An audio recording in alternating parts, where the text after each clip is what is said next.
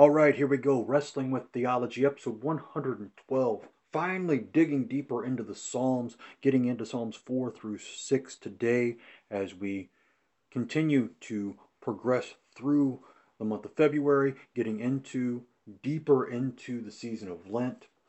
Today we see the Psalms being part of our daily life as a church. One of the books I got years ago when studying the Psalms and doing an entire year of the Psalms for preaching was Patrick Henry Reardon's book Christ in the Psalms, where he went through in his church's bulletin and did a little blurb, half page each side, of each individual psalm, giving some devotional thought to it. Sometimes he places where they are looked at in the life of the church, in the various services and times of day. Others he just gives great little points. And this is one of the things I wanted to bring out from last month that I didn't have the book for. The first of the Psalms that the church has put to a specific spot was Psalm 3. And that they put right after waking up. So in Eastern Orthodox, it's not only prayed when they pray the first 8 Psalms all together at Saturday Vespers, but it is also daily as the first of the 6 Psalms prayed at the beginning of Orthros, or as we would know, Matins. So this, especially from the time of the rule of St. Benedict onward, Psalm 3 was basically the first psalm you spoke in the morning. And why do I go back to Psalm 3 for this little tidbit of church history, when we're especially looking at 4 through 6, is because Psalm 4 has basically the same position, except for instead of being the first one of the first service of the day, when St. Benedict wrote his rule and created the prayer of Compline as the prayer right before going to bed, Psalm 4 was the first of the Psalms in that service. And we still have that today in our service in the Lutheran Service Book. And as the rubrics are lined out in the altar book for the Lutheran Service Book, when we get to Compline and the psalmody after the confession of sins, one or more psalms may be sung or spoken. Traditionally, Psalms 4, 91, and 134 are appointed for Compline. And sometimes only one of those are used, sometimes all 3 of them are used, just depending on the usage and the desire for the word, and especially the psalms, in the service of Compline. But then again, if you are outside of a Concordia university or one of the seminaries, or even the higher things youth conferences that happen every year for the LCMS, you probably have never done Compline because it is very rarely used.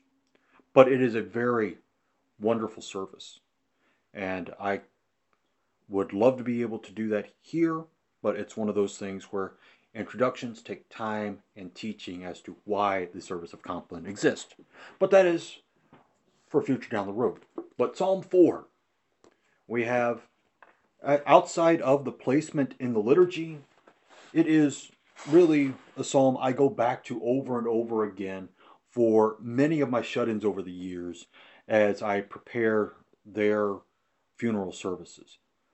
This is one of those psalms that I look towards as an alternative to the standard everybody wants to use Psalm 23, which when we get to the 23rd Psalm, we'll talk about how wonderful it is.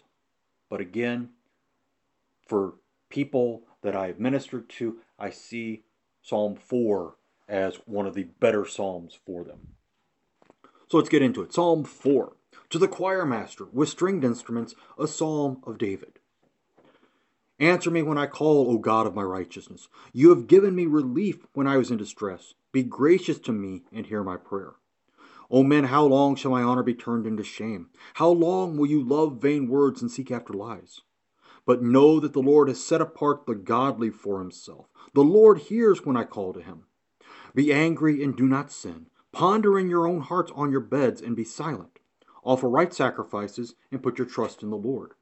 There are many who say, who will show us some good? Lift up the light of your face upon us, O Lord. You have put more joy in my heart than they have when their grain and their wine abound. In peace I will both lie down and sleep, for you alone, O Lord, make me dwell in safety. So far, Psalm 4. Many times, especially for those who have been beset by a very prolonged illness or a series of prolonged illnesses or medical problems, the question and the cry comes out, answer me when I call, O God. O God of my righteousness. We talk about God being righteous, but he's also the God of my righteousness, that he is the God who gives me my righteousness. We would not be considered righteous if it were not for him and his sacrifice of his Son.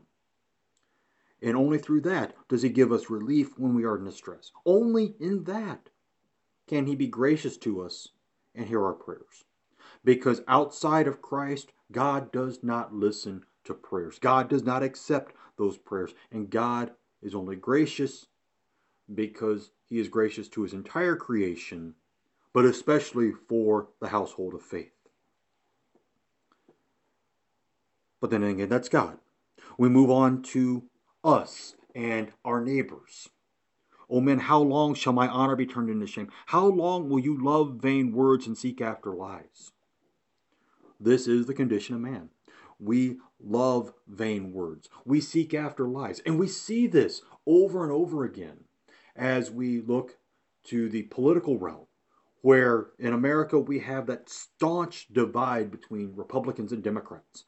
And basically, on both sides, they consider themselves to be the saints and the other side to be the devil incarnate.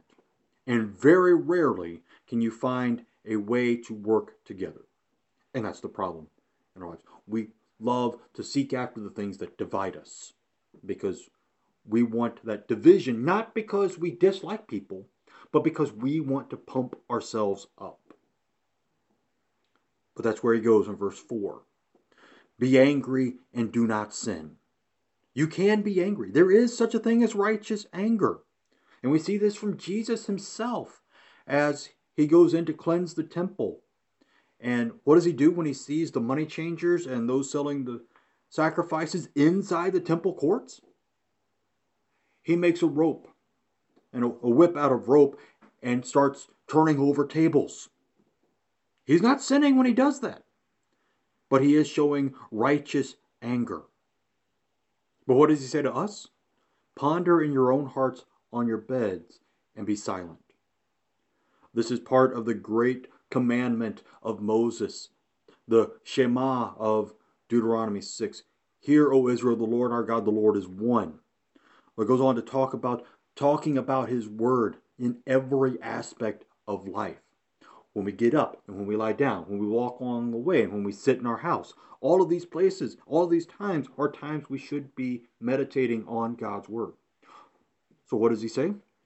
Ponder in your own hearts on your beds and be silent. Offer right sacrifices and put your trust in the Lord. David will go on to tell us what those right sacrifices are in Psalm 19.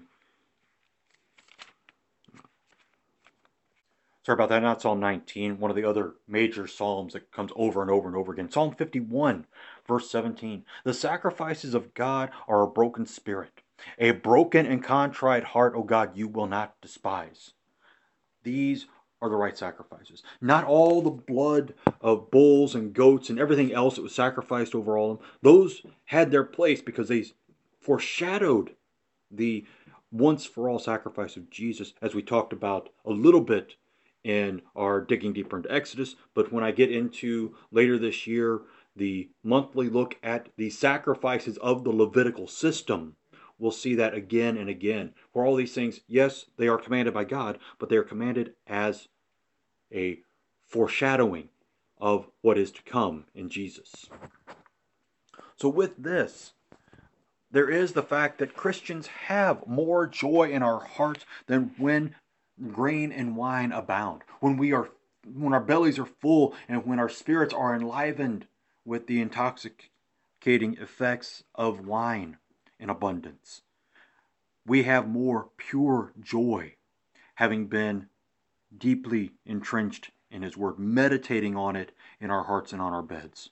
So then, with that, he concludes Psalm 4, "In peace I will both lie down and sleep, for you alone, O Lord, make me dwell in safety." This is where my use of it for funeral sermons and services come in. Because now, having fought the good fight, having run the race, as Paul tells Timothy, these saints now rest in peace, having received their eternal reward, being made to dwell in safety because of their faith in Christ. So now we move on into Psalm 5. To the choir master for the flutes, a psalm of David. Give ear to my words, O Lord, consider my groaning. Give attention to the sound of my cry, my King and my God, for to you do I pray.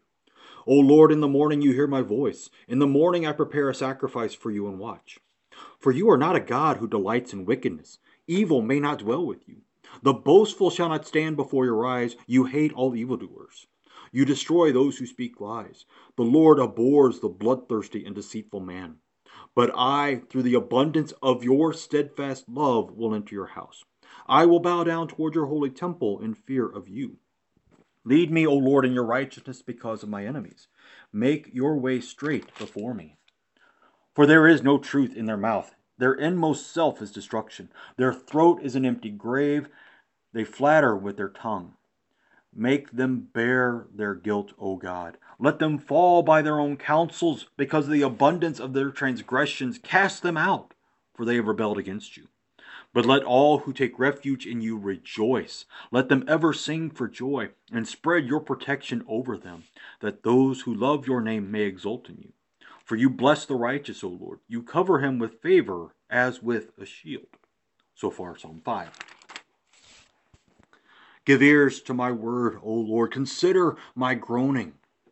This is one of those psalms that cries out like Psalm 4 for God to hear us as we pray, to give attention to us. And what do? In the morning I prepare a sacrifice for you and watch. Again, the sacrifices of a broken spirit, a broken and contrite heart, crying out in prayer, watching and waiting for God's answer. And why do we prepare a sacrifice of prayer and watch for God to answer? For you are not a God who delights in wickedness. Evil may not dwell with you. The boastful shall not stand before your eyes. You hate all evildoers. The holy God and a sinner cannot mix together in the same company. It cannot happen. God's holiness and justice will destroy the sinner. Therefore, he says, you destroy those who speak lies. The Lord abhors the bloodthirsty and deceitful man. But you and I are sinners. How can we be able to approach God and, as Jesus instructs us, to call him our Father? That's verse 7. But I, through the abundance of your steadfast love, will enter your house. It is only the steadfast love of the Lord that Jeremiah says in Lamentations never ceases. His mercies never come to an end. They are new every morning. It is only through his steadfast love that we are able to enter into his house, to enter into his presence, to call him our Father. And we can call him that because of his steadfast love in Christ. This past Sunday, the Old Testament reading in the 3-year cycle was Genesis 22, the sacrifice of Isaac. And the fact that it is the steadfast love of God that spared Isaac.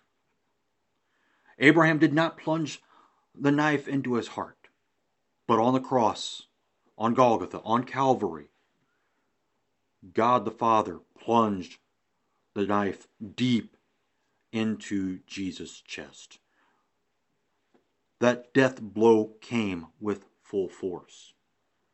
And that death blow came because of his steadfast love for you and me, his creatures. Therefore, we ask him to lead us in his righteousness, and to make his way straight before me, because they have no truth in their mouth. Their inmost self is destruction. By nature, human beings want nothing but evil. We want nothing that deals with God and his righteousness, his holiness, his law. We want just what we want.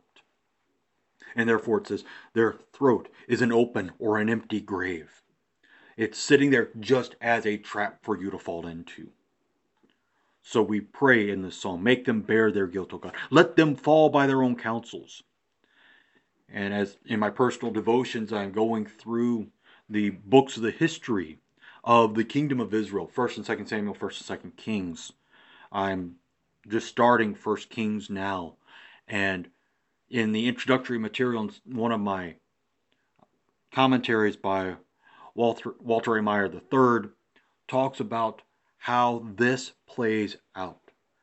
That they fall by their own counsels many times, so that God's will is done in replacing them as king, but in Judah keeping that line alive so that his promise to David continues on, so that we might get Jesus. Verse 11, but let all who take refuge in you rejoice. Let them ever sing for joy, and spread your protection over them. That is one of the great pictures of heaven, is that great heavenly choir in Revelation singing to the Lord at all times, loving the fact that he is steadfast love and faithfulness personified, because he does spread his protection over those who take refuge in him, who believe in him. So now we move to Psalm 6. To the choir master with stringed instruments, according to the Sheminith, a psalm of David. O Lord, rebuke me not in your anger, nor discipline me in your wrath. Be gracious to me, O Lord, for I am languishing. Heal me, O Lord, for my bones are troubled. My soul also is greatly troubled. But you, O Lord, how long? Turn, O Lord, deliver my life. Save me for the sake of your steadfast love. For in death there is no remembrance of you. In Sheol, who will give you praise? I am weary with my moaning. Every night I flood my bed with tears. I drench my couch with my weeping. My eye wastes away because of grief. It grows weak because of all my foes. Depart from me, all you workers of evil, for the Lord has heard the sound of my weeping. The Lord has heard my plea. The Lord accepts my prayer. All my enemies shall be ashamed and greatly troubled. They shall turn back and be put to shame in a moment. Thus far, Psalm 6. Psalm 6 is the first and shortest of the 7 penitential psalms in the Psalter. And what we have here is that basic thing in the penitential psalms of that cry out, not to hear me, but, O Lord, rebuke me not in your anger, nor discipline me in your wrath. Be gracious. Why? Because I am languishing. My bones are troubled. My soul also is greatly troubled. This is very reminiscent to Jesus' words at the end of the Gospels, where he is in the Garden of Gethsemane. And he separates Peter, James, and John a little bit further and deeper into the garden. And he says, my soul is greatly troubled. These same words again. Why? Because the wrath of God against sin is about to be poured out. And so the psalm asks, how long? How long do I have to sit in this languishing and not know the great love of God? And so he says, again, turn, O Lord, deliver my life. Save me for the sake of your steadfast love. We just got done talking about his steadfast love in Psalm 5. But he makes a great point here that I want to just put out there. I'm not going to take the time right now to go through and try to make an entire excursus on purgatory, but listen again to verse 5. For in death there is no remembrance of you. In Sheol, who will give you praise? In death, talking about those who die without faith. There is no remembrance. In Sheol, the place of the dead, who will give you praise? After our life is over on this earth, there are only two places to go. The faithful enter Abraham's bosom. The unfaithful, the unbelieving, go into the fires of hell. And there is no remembrance, because there is nothing but endless torment. There is no middle ground of the people trying to get out and trying to make their way up from the bottom. No. It does not exist. Again, not going into a great excursus, just wanting to point that out, that here we have, in death there is no remembrance of you. In Sheol, who will give you praise? What is there to say about that? And so as we continue on with the penitential nature, David talks about the weeping and moaning that he drenches his bed with every night because of his sins.